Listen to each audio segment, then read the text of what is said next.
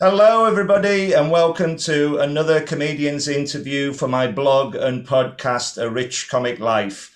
My name is Richard Gill, and my blog describes my experiences of watching over 1,000 comedians and counting over the last 46 years.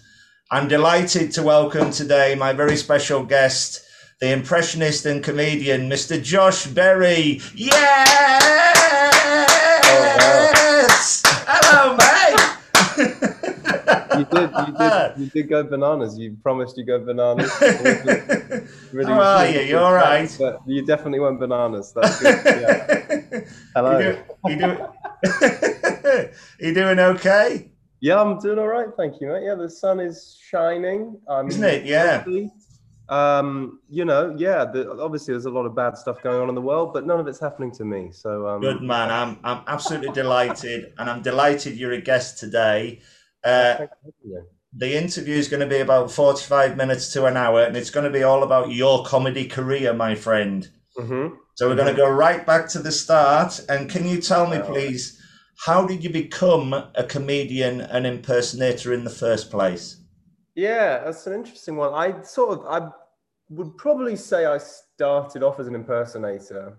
Although like, I think when I was a kid, like when I was really young, I was like 8, I used to do like characters and stuff at school. And I guess sort of quite a classic depiction of a comedian. I was a bit of a sort of, trying to make people laugh in class. And I know a lot of comedians are quite quiet, which I am as well. But I think at that point, I don't know. My parents are going through a divorce, so I Oh, was like man. trying to act up for a bit of affirmation, I suppose. Yeah. And then, kind of in my teenage years, I started doing impressions. I started doing impressions of like tennis players, uh, predominantly, which is obviously very niche. I got to about 16 years old, and I started doing them with some mates, and they put a video online of me doing those impressions, and they got picked up quite a lot by the tennis world. It was very bizarre, like seeing my phone like blow up because like Novak Djokovic, who I'd done an impression of, like tweeted out this video. It's mad things. It's quite a long time ago now. Yeah, it was really bizarre. And then from there, I sort of was doing all these media interviews, which is weird because I feel like in many respects, like my career kind of happened in reverse because I feel like most comics, they start doing stand up and stuff. And then, when you want to promote something and you're a bit further down the line, then you do the media stuff. But I was doing Sure. media before I had anything to promote, or indeed was particularly funny, to be honest. So yeah, I was doing all of that around the time of like Wimbledon. I started doing like specific kind of like private gigs where I'd just come in and deliver some pretty shit jokes about tennis and tennis players at like the Wimbledon tennis writers lunch or something lame. So from there, like I had a lot of fun doing that, but I didn't really sort of see how that would be a career. So I went to university, and then kind of started doing it a bit more at university actually towards the end. Sure. Um, and then because of social media, I got a few more. I got quite a lot of traction on some stuff. I met Andy Murray and we did like a clip together. Brilliant. He's great. He's Yeah. so fun. And he was like, "Oh, I should interview me as me. That would be really funny." So we did that. And yeah, from there I started doing impressions on Union Jack Radio, who do a lot of comedy, and I still work Yeah. with them. They're great. I went to the Fringe in 2018, and then I sort of started doing a bit more stand up. And from there, like I still do impressions, but I would say I sort of started to discover characters a bit more, which kind of was my first comedy love. I would say I loved characters and sketch, certainly as a kid growing up, and I viewed that as a bit closer to sort of the sort of comedian that I wanted to be. Right. And from there, sort of started doing more character stuff. Although, yeah, you see my stand up, I still do. It's like stand up with impressions in it. But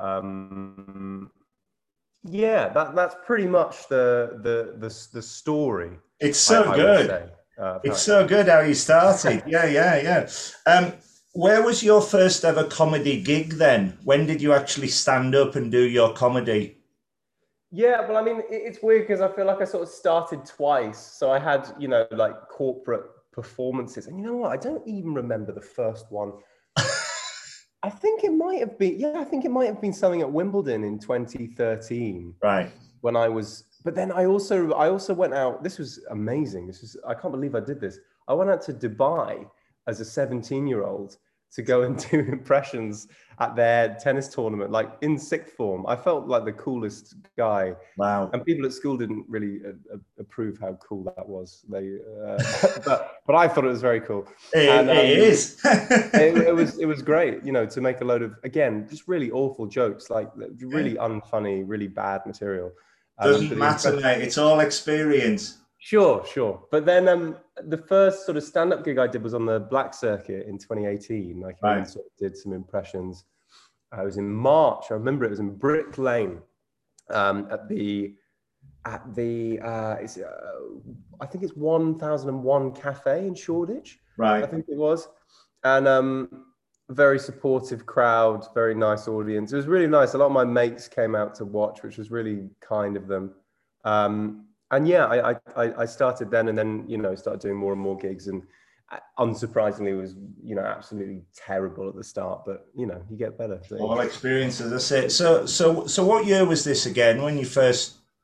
So that was 2018. 2018. Yeah. So God, 3 years ago now, but yeah, March 2018. When you said about going to Dubai, my day job is working in a school. I work on a school reception, and the first head of history teacher at the school, who I got to know really well, decided he wanted to become a comedian, and he went on a course, won it, and he's now running a comedy club in Dubai. It's unbelievable. Oh, really? Unbelievable. It's such a success story. So it's all about, as I said before, the experience. Just keep doing it.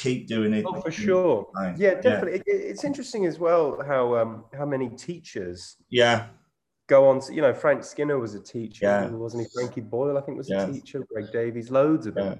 My view with that is because they have to stand up and perform in front of an audience, in their audience, kids. All comedians have to have a certain amount of ego, I think, or anybody who stands up and does a presentation, they have to have the confidence to get up and do it. And I think that's the answer to that. I think that's why a lot of them do become comedians. It is interesting because I have to sometimes supply all the admin to the teachers, and watching them deliver the teaching to the class is like watching stand-up comedy, because with a comedian that they have to walk out and within a minute they have to get the audience on the side, and then they're away, and you do that very, very well. You're very easy on stage, and you're very easygoing and very confident with the audience, so they warm to you, and you can then get away with what you want, really, which is great. I think it's the helpful thing I found with that, honestly, is, social media has been amazing, just in that it just allows you, like, I know my audience really well, right? Yeah. I know exactly who comes to my to my gigs. There's a lot of management consultants. Like if Stuart Lee plays to the Metropolitan Liberal elite, I think I just play to the Metropolitan elite. I would say they're not necessarily liberal, although a lot of them are. So that it makes it easier. I think right. when you're first starting, it's much harder because you're feeling your audience out and you don't really have one yet. But yeah, I think that's been a real blessing for me, because it just means that there's a series, like if I ask them where they're from, and they'll tell me, it will be someone will say somewhere in the home counties, and that just is very easy to mock, right? Like, because it's so predictable, and they laugh because they know that like everyone else there is just like them, and that they've come from Guildford or whatever.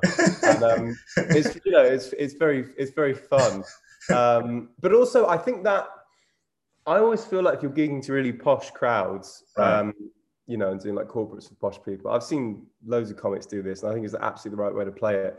The more you can take the piss out of them for having a lot of money, they love it, because the joke is really in their favor, right? Because they're like, oh yes, well I do have a lot of money actually, and so it's sort of like mockery, but it's not. Do you know what I mean? It really plays very well. It reflects very nicely on them. Thank you very much. Have you ever played Carlisle? Yeah, not yet. My home Seeing, city. seeing Hull on the tour though, so I've got to see. A lot of the comedians are going up there, my friend. Is that right? Yeah, because I need it's a catchment audience because it's on the border between England and Scotland. So whether you'll get an audience, I've no idea. But you know, it is a very nice place to play. I have to say. Yeah. I do enjoy that. I enjoy the sort of like, I did one in Cumbria, or the Fringe in 2019, and that was great. It was a really beautiful drive, and it's a lovely place. Yeah, absolutely gorgeous area. Yeah, it really is. It's really nice to see the UK. I mean, I feel like I don't see it. You know, there are so many places that you just never visit, right? You know, normally, even like just all over the UK, like you wouldn't have a reason to go there. And one of the nice things about stand-up is that you do, and you get to sort of see. That's exactly it. Yeah. Exactly right. Yeah. To date, I can't ever imagine you having a bad gig because you've always made me laugh so much when I've seen you. To date, what's been your best and worst comedy gig? Oh, it's I'll start with the best one, and then we'll have the worst for pudding because the worst is quite funny. The best. It's difficult with the best one because like the gigs that I always feel like most exhilarated after are like ones, you know, where you're like trying out new stuff and it works and you're like, oh my God, this is amazing. Like, you know, because there's nothing like that feeling. I'm sure all the other comics who come on this say the same thing. Yeah. It's nice when a show like absolutely rips. Yeah. Obviously. But it's nicer when it's stuff you didn't know if it was good or whether you didn't know whether it was good or not, and then it rips. You're like, oh, that's amazing. So actually, I mean, yeah, I have a lot of fun doing the work in progress stuff. I really enjoyed doing Leicester Square Theatre in 2020. Yeah. Because like I remember like they were like, oh, do you want to do it? And I was like, well, there's so many seats. There's no way that I'll fill that. And we did just about because I was just well done. Like, congratulations. Thanks. And it would just be, you know, I'd be like really worried about doing the gig and I was like, oh my God, it's so many people, but it was, it was really nice and the crowd were great and everything. So I think that just because of sort of the emotional lead up to it. Yeah. So yeah, I'd probably say that one. Worst one, well, there are two actually. I'll give you 2 for 1. I did a corporate gig at the Hurlingham Club. Do you know the Hurlingham Club? I've heard of it. Yeah, it's like a really snooty. Well, no, they're not. There's some really nice people there, actually. That's not entirely fair. But anyway, there are some very snooty people there. And I got up and I'd done it the year before and they booked me again, which I think was a mistake because, you know, you can't reinvent a whole act. You know what I mean? In this place of 12 months. So it was sort of doomed to fail, but it was bad. It was uncomfortable. I was sort of doing bits of my Edinburgh show and it was like, oh God. And there were like some like really nice young people. There's sort of young people who were members of the club who were sort of really supportive and like enjoying it. And then there were some older people there who just weren't interested at all. Didn't get it at all. Well, they just didn't look up. Like that was part of the problem. Why are they there? Huh? Why do they go if they're not interested? I find that baffling. But that's the difficult thing with corporate gigs, isn't it? I guess they actually don't really want comedy. They just think it's a good idea. Yeah. So that can be like pretty horrible. But yeah, so that was fairly humiliating. And then afterwards, you know, you got people coming up to you being like, oh, you know, I wouldn't have done that. Or, you know, you're just like, oh God, why? And go away. Yeah, right. And I was really young at that point. I was like 21 or maybe, I think it was just 22. And so I made the stupid idiot mistake of being like, oh, I'll hang out with these people for the rest of the night, which is just terrible. Yeah, right. There's a reason why people leave very, very swiftly after. Oh, man. If you smash it, you don't want to be there. And if you are awful, you don't want to be there. Either way, it's never good. It was kind of just after the gig that was bad. But I think the worst one by far was my worst Oh, this is yeah. So there was a corporate gig on a boat, right? Right. One of those gigs in like I think near Westminster kind of area. Yeah. In 2018, this was, and I, what they'd done is they'd got 6 half hours of comedy, one after the other, for some fucking Too much, even for me. Oh yeah, I mean, I think I know. Obviously, you love it, but I could watch 3 hours of comedy like in a day at the Fringe. I think after that, I'd be like, okay, that's probably enough. Yeah. But for some reason, they were like, yeah, let's do 3 hours in a row for a corporate gig, right? And they're all sat there, and I come out, and just nothing, no applause, and like just absolutely nothing. And I'm really, and by the way, I'm not necessarily blaming them. I'm actually probably blaming the organizer, because I think, at a corporate gig, you want maybe 15 minutes max. Yeah. I'm also, I'm very tall, right? I'm 6'6". So so am I. Yeah, exactly. My head was scraping the top of this boat, right? It was so that was a problem. So I was like, I can't move. I literally cannot move inside this fucking boat. So not only was it difficult, you couldn't move. Yeah, right. And I'm doing sort of, I don't know, routines that I've very fondly left in the past, let's put it that way. And I can't remember. I'm very fresh to comedy, having done it maybe about 9 months. So I'm not particularly good at that point. But started off with a very hack, like, oh, I was on the bus the other day, and which is terrible. It just makes me want to I just hate myself for even saying that at the time. And some bloke after I never doubt yourself. Yeah, well, but I don't know. I think that's quite normal for most stand-ups. It's self-reflection and then intense self-loathing, right? Yeah. It's like, why did I do? I feel like that about not all work. I think more recently, probably because it's not as bad as it was, but I like some of it. But a lot of it, you look back on and you're like, oh, what was I doing? What the fuck was that, you idiot? Like, who would say that? But yeah, so I said that, and then some bloke from the crowd was like, oh, really? As a heckle. And I'm just sort of like, all right, fine.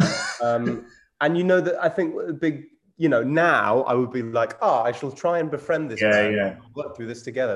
Which is exactly the right way to do it, right? Exactly. Yeah. The wrong way to do it is to go nuclear and try and rip him to shreds, which is what I did because I felt uncomfortable in the space, right?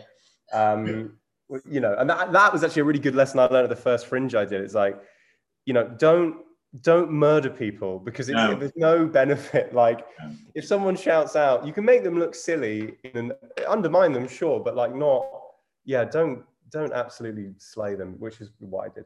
And I was talking about his mum or something, which is just, oh God, and this makes me visceral. I'm sweating how cringe I find this. If it makes you feel any better, I've had a go at stand-up comedy. Right. And it was it was a disaster. I said to the promoter, I said, people find me quite funny in pubs. When I go to the pub, I'd like to have a go at stand-up comedy. He said, there's a gong show for old people on. And we've got, and that was, I thought, well, I'm on a loser already, because the way he said it. And he said, it's a Monday afternoon. It was raining, so I did this script, which was all about me being accident prone in Carlisle driving cars, which I thought was quite funny. And he said, "Oh, it's brilliant." He said, "You've got 3 minutes. If they gong you, you have to walk off." So I walked out, and there was 3 people in the audience.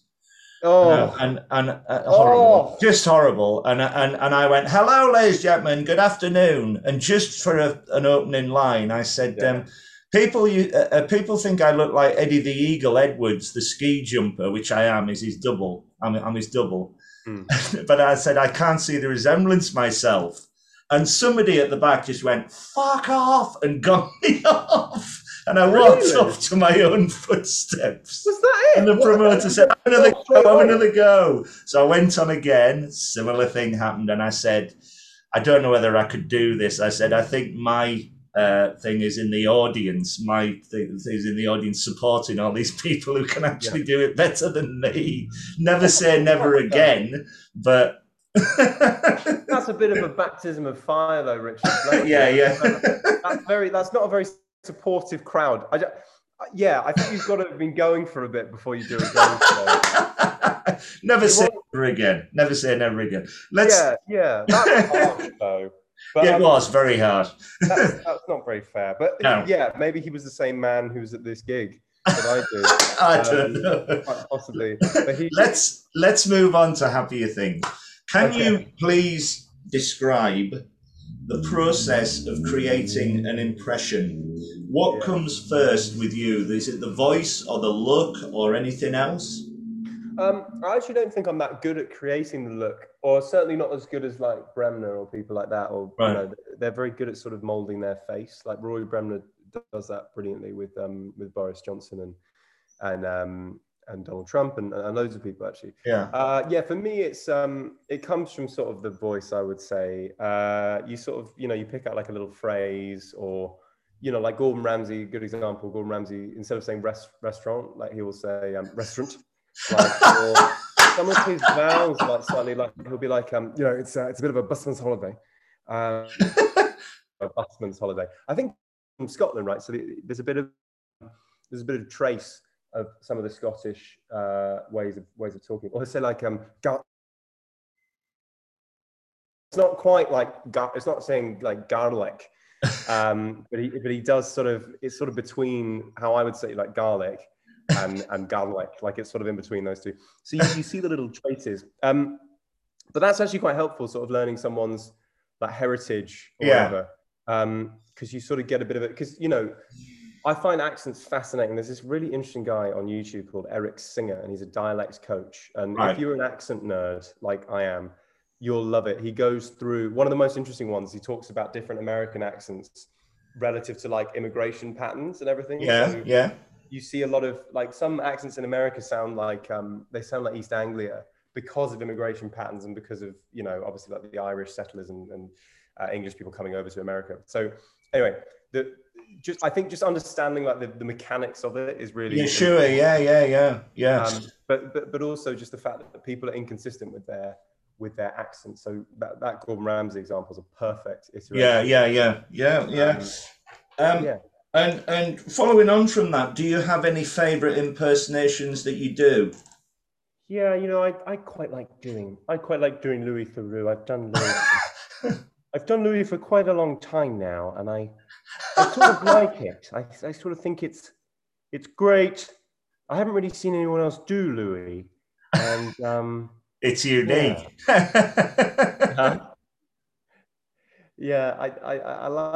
I just love Louis. I love I'm a really big fan. I've like watched all of his work. He's brilliant, isn't he? He's such a good documentary maker. Yeah, and he's super clever, isn't he? He's like really considered and has a very well-defined style. And I think some people are like, oh well, his dad was very like he's like a big travel writer and he had links to the BBC, and it's like, yeah, but he is also excellent. It's not like he's, do you know what I mean? He had contacts, but he's really brilliant at what he does. And I really enjoyed his podcast series. He's a very sort of like, I think he's I guess like an intellectual role model, because he's so clever in the way that he presents himself. That comes from a sort of adoration, I think, of what he does. And actually, I couldn't work out for such a long time, ever since I started, how to package that impression in a way that was funny, because it would always, because it's quite low energy, it would always fall flat, and I just didn't know why. Because I was like, I feel like this impression is good. People tell me it's good. So I got it recently, talking about like it sounds like quite a banal topic, but talking about like anxiety and I'm very aware like my audience is quite a lot of fairly sort of unreconstructed men, probably with fairly antiquated attitudes to mental health and all that kind of stuff. Yeah. And talking about the kind of men like, no, I don't feel emotion. I don't actually ever feel stress ever. Like it just doesn't ever affect me. And I realized the way to get Louis Theroux in would just be like, you know, me stood there talking about how I'm trying to Louis Theroux some self-awareness into these people and be like, I'm pretty sure you've got a lot of problems. Do you want to know? Are you sure you don't want to talk about that? And that made more sense because I think it was like pulling out something that was like the comic point of that, right? Which was that, well, I guess maybe a serious point, which is that no one's bulletproof, but also sort of using an impression to sort of tease that out. That felt more natural and created a bit more comedy, I'd say. Sure, yeah. What a brilliant answer. Have there been any difficult impersonations that you've tackled that have caused you bother to get them right, or have taken a lot longer? Yeah, I always used to find Corbyn quite difficult, actually. Right. Because his voice is pretty non-distinctive. I think that's the thing. It's like the more distinctive someone is, the easier it probably is to do them. But then equally, there's a depth issue. You know, lots of people do Morgan Freeman, which is fine, but it's very like done. He's too deep for me, I think. I think I actually have quite a sort of medium, maybe sometimes slightly higher voice. My range is a bit higher.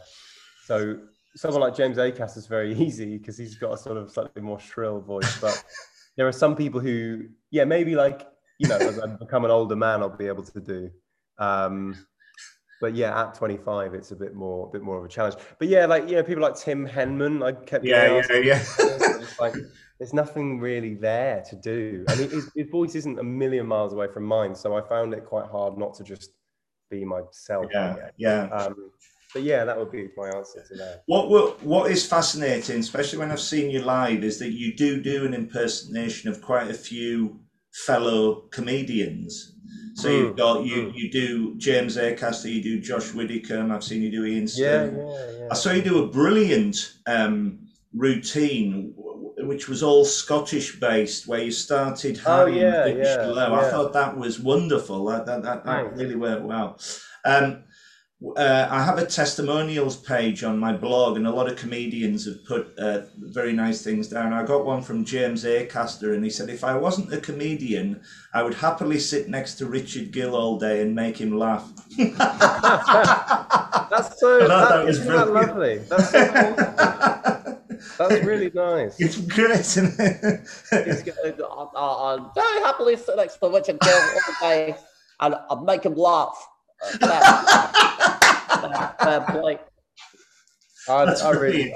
you. I think he's a really good egg, James Acaster. Oh, he's fantastic. He's really good. Yeah. I listened to him on Paul Chowdhury's podcast. Have you heard that one? I know it exists. Have I heard it? Yes, I do listen to a lot of them. I don't think I've come across his. No, is that very good? It is good, yeah. I just think I just found it quite interesting because he's sort of talking about, you know, being a stand-up in his kind of emotional state and being, I think, you know, a sensitive. And I say that as a very sensitive man. Like he strikes me as a sensitive man. And I think that's I think that's a good thing. I think it's a really important. Like it's a power because it allows you to move people. I think if you're sensitive, because you have an interest in like very much so, you know, and there's also an honesty as well when you're on stage, very much so, and that warms the audience. It warms you to the audience more, and you become more endearing. Absolutely, because we can unite definitely in humor, but also in sadness. I mean, there's at the end of his Netflix special, the final one, recap, I think it is. He's talking about. Have you seen it? He's got like a. I've seen all three of them at Edinburgh. Yeah. Oh, right. Yeah. I don't know if this would have been in the Edinburgh version, but he's talking about, he's doing this monologue as a duck. It's very funny. But he's also talking about like wooden ducks and how wooden ducks like, you know, are there to like hoodwink other ducks into being shot. And he gives this really like, really endearing, like quite emotional, like a monologue for this duck who's like full of like hope, and he's like, oh, I've got all my baby ducks and I love them so much and I can't wait and to go and see them tonight and everything. And then the end of the routine is just the duck being shot. And it's so funny, but it's also like it's so sad. And I just thought there's something really great in that, right? Because That's one of my favorite things. The genius of The Office, I think, is Yeah. I always cry when Tim and Dawn get together. It's just one of the most like beautiful, excellently executed things. And then straight after, Ricky Gervais is making you laugh, and there's just something brilliant about pinballing from tragedy to comedy. I think the wonderful thing about The Office was that nobody knew it was a comedy series because of the way it was recorded, and that's the genius of it. It is incredible. How do you remember all your routines? Good question. I don't. Sometimes that's the problem. I actually. So, when did I see you last? Was it at the Camden Comedy Club? Yeah, not the Camden Comedy Club. 2 North Down for the Camden Fringe. Yeah. So what? I think it was about 2 weeks ago. The 8th of August. Yeah. And like straight after that, I got quite ill. I had this horrible summer cold. Everyone's been honest. But I'm fine. But it was my mate has it, and he's been in bed for like 3 weeks. Horrible. But I came back and did a work in progress, and my brain was still not totally with it. Yeah. And I was surprised because I was like, oh shit, I can't remember half of these routines. So yeah, I think, but honestly, the way I would try to do it is just like, I try and just write the set like by hand, or at least like deliver it in my house. Yeah. A few times. But there's nothing like, I think as I've like become a bit more established and done more gigs and become more confident and comfortable on stage, when it's going well, you'll have like sort of half thoughts in your head, and at a work in progress, you maybe be like, all right, we'll try that out, see if that's any good.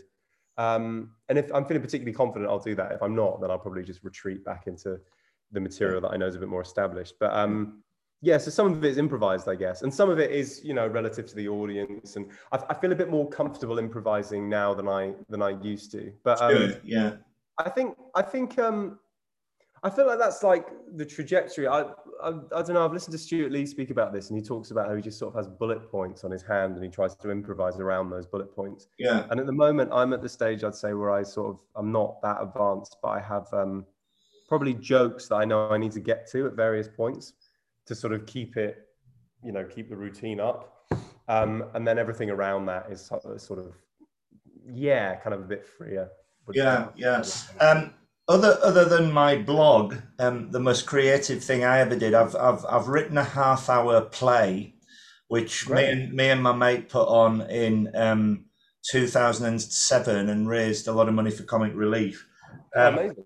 It was. Thank you. We put on 3 shows. It was called It's called The Applicant. Yeah. And it's basically me coming down from Carlisle to London. Yes. Trying to get a job. Excuse me. And I have a successful girlfriend who's got a job, and I can't get a job. So it's a series of interviews. And my mate plays the interviewer, and I play the interview. Sorry, it cut out there for about 10 seconds. It's all right, mate. No worries. Are you all right? Yeah. I don't know what happened. No, sorry. It's fine. No worries. I'm just talking about the play that I wrote, and it was called The Applicant, and it's basically a series of interviews that I go through to try and get my perfect job. So there's 2 scenes in each act. There's me chatting to the audience because it's the waiting room and I'm very nervous, so it's all monologue. And then there's the interview itself, and my mate's very good at accents like you are, and he played all different interviews. So on the first night of this, I ran out, and I had this great long monologue. I ran out and I forgot it, and we'd spent and we'd spent 10 weeks rehearsing it, and I'm thinking, I wrote the bloody thing, and I was just like a rabbit in headlights. So you have my admiration for remembering it all and doing it. But what you're doing is harder, I think, because you're having to remember something that is like a sort of very tied up piece of art, if you like. Whereas with stand-up, if I forget or get distracted, I almost get bonus points for that, because that makes me a bit closer to the audience anyway, Yes, yeah. That's so it is easier. That's very true. Yeah. I saw and really enjoyed your work in progress shows for your forthcoming tour, at the Leicester Comedy Festival in 2020, just before the pandemic hit, and more recently at the Camden Fringe in August 2021. Describe your writing process and where you get your ideas from for your show. Yeah, that's interesting. If you have any. Yeah, I don't know. Maybe I could do with getting some. Yeah. Comedians don't have any. Well, it's interesting. I was just chatting to my good mate. Sorry, my friend Tom Lucy, who the stand-up just before this, and we were just talking about this. I think this is so fundamentally true. Like, to be good, you gotta, like, self-awareness is so important, I think, right? Like, and the best comedians are like the ones who are the most optimally self-aware. Like, actually, Bill Burr is a really good example. Like, he knows exactly how he looks, comes across, and sounds. But what I love about him is how he manages to Trojan horse so many liberal ideas. Like, do you know what I mean? To an audience, exactly. You know, he's actually like convincing them of, you know, he does some wonderful things at the end of Paper Tiger about, you know, deconstructing like male toxic attitudes to emotion. Like, it's so clever. But I think a lot of my writing process just comes from like thinking about myself and how I'm perceived, I guess. Although at least, I'd say like a lot of my comedies may be going a bit more in that direction. It's become a bit more introspective.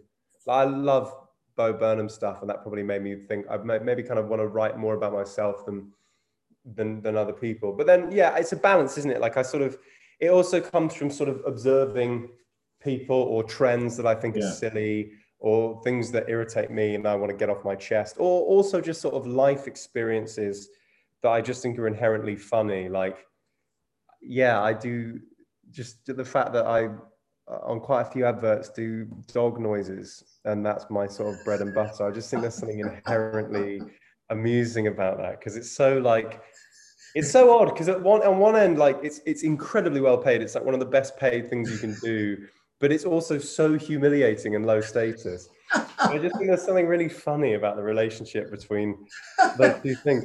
But that's probably for my stand-up. I know we're going to go and talk about Rafe and I'm just about to go on to him.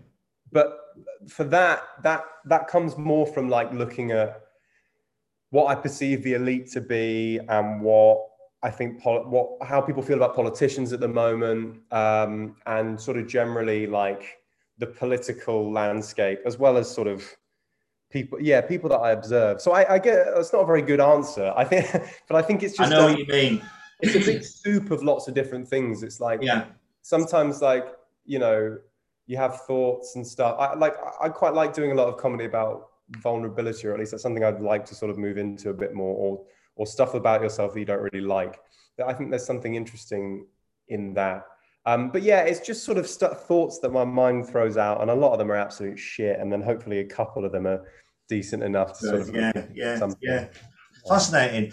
Let's move on to your character, Rafe Hubris. How did he come about? Because he's obviously more character based than just a straight impression. Yeah, I mean, I've always sort of wanted to do that more than impressions, to be honest. Like, I really enjoy, you know, obviously, like, Coogan is amazing. I love Sacha Baron Cohen. Yeah, that was the stuff that I found the most fun. Like, you know, like Mr. G as well, and all that stuff. Yeah. You know, and like Jermaine and everything. I thought it was just really funny, and I felt more at home doing that. And I think Rafe came from, if people who are listening don't know who he is, he's a parody Conservative Party advisor character who lives in Clapham and is incredibly confident. It's the name Hubris. He went to Oxford. Very well done as well. Oh, thanks. I've been around a lot of them, Richard. That's partially the reason, you know. Like, I've been around just insanely confident men, and sort of had a bit of a weird relationship in that, like, I'm friends with quite a lot of them, so I like. There's maybe some love in the character. I don't know if that necessarily comes across, but there's also a sort of hatred of maybe some of the entitlement that you see from people like that as well. And and just also, like, it comes from a frustration that, like, those people seem to work their way to the top without a great degree of talent, right?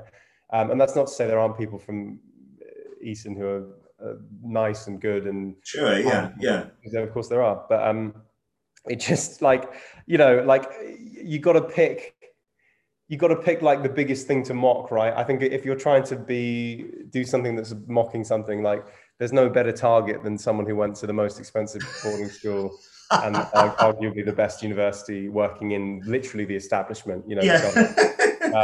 So that kind of is where that comes from.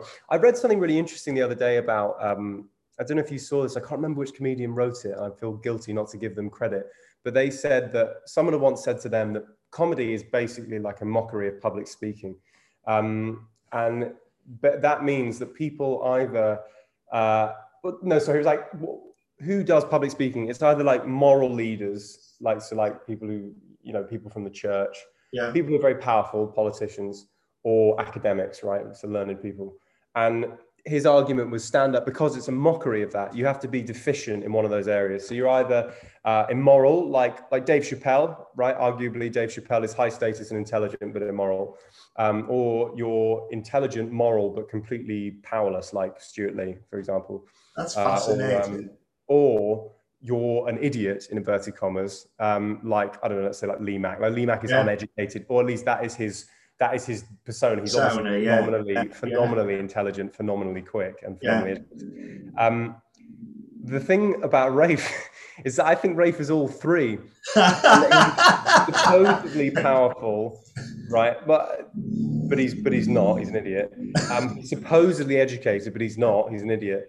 And he supposedly represents establishment morality, but he's not. You know, he's a moral vacuum. So that, I think that's where I sort of come at that character from. And he's also a very good vessel, because the joke is he knows all the politicians. He's a very good vessel to mock the politicians that he supposedly works with. Yeah, it's so interesting, because I had Al Murray. I interviewed him on here, and I said, why do you think the longevity of the character has lasted? And he said, well, whatever he says, even if it's complete rubbish, he believes it.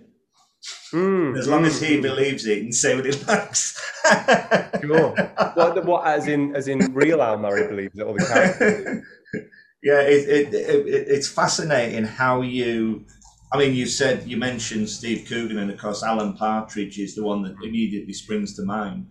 But how does he get all those characters so infinitely perfect? You know, because the one you've got, the Rafe Hubris character, was spot on, was absolutely spot on. And in the work in progress that I saw, you deservedly gave him half the show to really get to grounds and get to the bottom of the character and what he was all about. And as the more you did, the funnier he was. Oh, thanks. That's really nice. I think I think the good thing when you're doing like irony-based work is that it does sort of wonderfully work on a lot more levels, right? Because obviously the whole thing is that I don't mean anything that I say, and the audience kind of gets that, and I think and that's what they like. You know, they're like, and although sometimes obviously that can still jar, like when I'm talking about, like, you know, I'm like, oh well, you know, I think we should probably you know, the thing about free healthcare is, like, I just feel like people take it for granted if they don't have to pay for it. You know, otherwise, you know, they might get addicted to like chemotherapy or whatever. Which for some people is a bit too hard, a bit too jarring to say, even though a peculiar idea. But it's brilliant. But yeah, no, he's an interesting character. I think he's got a lot of legs. I enjoy being him. I feel more at home being on stage as someone else, I think. Sure, right. That's infamously what Ronnie Barker said. If you see him on interviews, he was very, very shy as himself, and he had to have a moustache or something to talk. And yet, when he was in character, he was extraordinary. He was a different person. Coogan's like that as well, though. You know. He's very like, he seems very uncomfortable. You know. But I feel like I don't feel inclined to be that funny as myself. to be No, honest. I think a lot of comedians aren't. I think they're just human and they just want to chat and talk and Sure. you know it's extraordinary. If you look at somebody like James Gill at Always Be Comedy, who compares it, Mm. he psychs himself up before he goes on stage, because I've watched him from the front row psyching himself up, and then he's another person. He's like unleashed. Sure. And he's brilliant with an audience, so that's his great gift, you know. So it's fascinating, and yet afterwards he's straight home. He never stays behind. He's off and next one. And it's fascinating how all the comedians work and deliver their craft, you know, and fascinating. Let's move on to Edinburgh. You mentioned Edinburgh before. I am very lucky to go to the Edinburgh Fringe every year. I didn't go this year, and I didn't obviously go, of course, last year, but I've been every year from 2005 to 2019. Wow. I go, it's my holiday, and I go up there for a week, and I see about 50 shows. I absolutely love it. God, that's insane. I need holiday by the time I come back. Who did you see and who did you particularly enjoy? Oh, there's so many. I mean, I saw Michael McIntyre in a hut. I saw Sarah Millican in a hut. I saw Russell Howard start off. We're always going to see Jason Byrne. He's amazing. He's been on here. What was your first Edinburgh Fringe like, and what was the experience for you? I know you've touched on it before. Why are you laughing? So I'm just remembering where I stayed. So I put my accommodation, you know, I wasn't making very much money at that point in my career. I put my accommodation like quite late. And I was staying somewhere that was £19 a night. Classy. Right. Which is pretty. And also remember, in Edinburgh, you know, like a Travelodge room will probably be about 500 quid a night. So yes, of course. I got in, and it didn't have any fucking windows. It was insane. So it was a box. Absolutely insane. Yeah, and it was like, oh man, I can't believe. Yeah, I had no windows. And I was like, waking up. It's a great time then. I can't believe I did that in hindsight. It was also stupid. Like, you know, I could have afforded to not live somewhere that was £19 a night. It was dreadful. It was so bad. Right. And I was waking up in the middle of the night, like not being able to breathe, and like, oh mate, it was rough. And my throat got really fucked up. And, yeah, not good. So what year was this? So that was 2018. Right. But I'd had all this. Because I've met like Judy Murray, and she's a fucking gem. She's great, that woman. I love her. And she really kindly gave me a bit of. She was like, "Oh, if you're going to the Fringe, you got to watch this guy. He's brilliant. Young, you know, so nice." But that gave me some really good PR, and I think often I wasn't quite the comic to match the PR that I was given at that point. I've been doing stand-up for about 3 months, so my show, like, I'd just gone through a breakup, and I was 20. Oh mate, it's very heartbroken, but also pathetically, you know, it's like, people go through breakups, get over it, you pathetic little piece of shit. And I was like, oh, boo-hoo, you know, for like, no one feels sorry for you if you've gone through a breakup and you're 22. I don't like, people are just like, all right, that's sad, but get over it. And I was doing that, like, it was like impressions with moany sad bits about my life, basically. And yeah, I mean, it was fine. I got through it. It actually sold really well. I mean, it just wasn't a particularly. I mean, it was not a good show. Where was it? Where was your first show? It was in Assembly, not George Square, like the Assembly George Square Gardens. No, it wasn't. That was 2019. But right. Where's the biggest venue? Is the Bailey Room. Oh yes, yeah. Not that. I was playing, like, obviously not that. Wow. I was playing like a small. A little, yeah. Yeah, right in there, which was I mean, it was fun, like phenomenally intense. Like, I'd never done anything like that. I'm not sure I'll ever do anything like that again. Was that your first solo show then that you took up?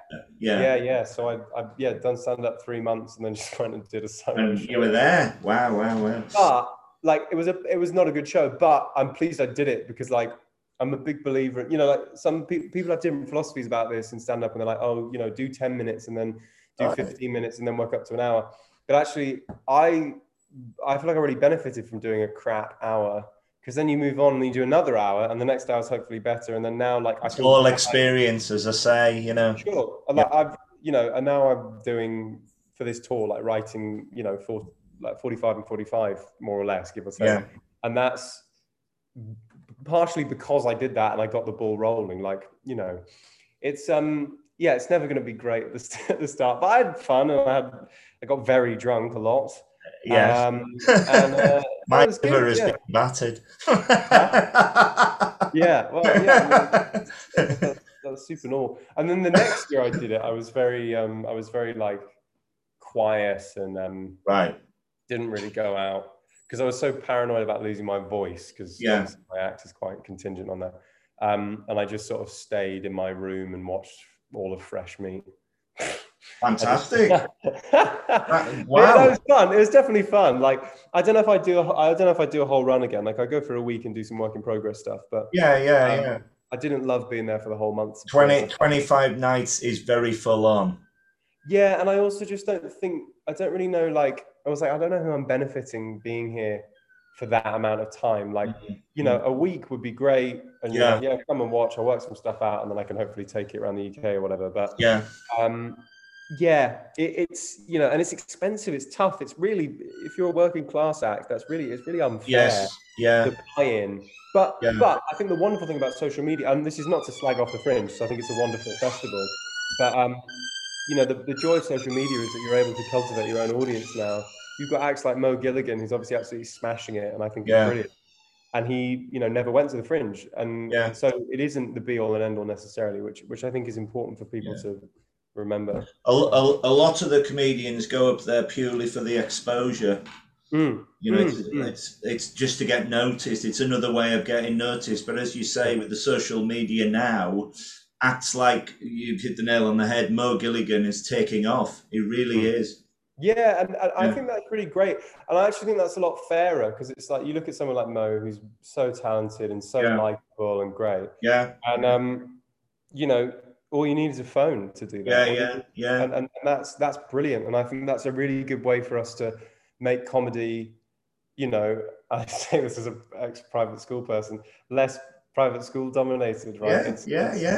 True. There are so many important voices, of which he's obviously one, right? Like, the fact he has an enormous audience that loves him. It's so important. Moving on from that, who are your favorite comedians or impersonators, past or present? I love Sacha Baron Cohen. I think he's so good. I think I actually view, like, impressions as like because Coogan is like this as well. Like, it's like, I feel like that's like one of the skills you need to create like really interesting satirical characters. But it's like a, you know, it's like a feather to your bow, right? Like, but you need that feather, but it's not sort of the be all and end all.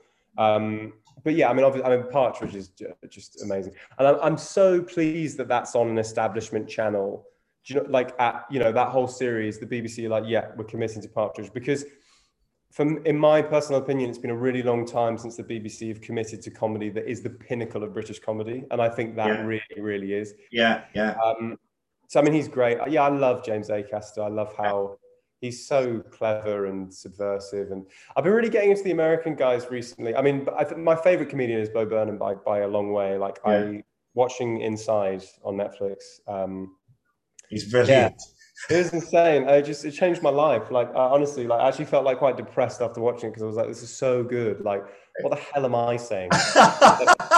Like, don't give up. You're brilliant. Well, that's fine. But I just watched that and I was like, it's just ridiculous. But I also really like Chappelle. I've been really getting Chappelle of late, and I don't know if I necessarily agree with all the trans stuff he does, but I just think he's a stupendous. He is. You know, I think everyone would have to agree that he is. And like me, do you go to a lot of comedy gigs as a member of the audience? I don't actually. I don't, and maybe I should do that more. But I think You know, I actually try to watch a bit less comedy than I used to or I try to watch people who are not doing the same things as me, right? So I don't actually watch like, not that I view him as the same, but I wouldn't watch like Jonathan Pie or something, right? No, no. Because I wouldn't want to copy. And I think that's very important. Like if you see a show that's going well, like and it's not even a conscious thing, but it can be like a subconscious, like, oh, I'll use that. Do you know what I mean? I'm quite paranoid about, I want my ideas to come from my head rather than maybe like Of course. inadvertently, you know, because just so I found that's actually more helpful because when I first started, I watched so much and like all my routines just ended up being bad impressions of the people that I was watching, right? So I don't watch as much. I love it though. I love watching Netflix specials, and I rewatch loads. Yeah. If you're on a bill with a number of comedians on it, do you stay and watch them all?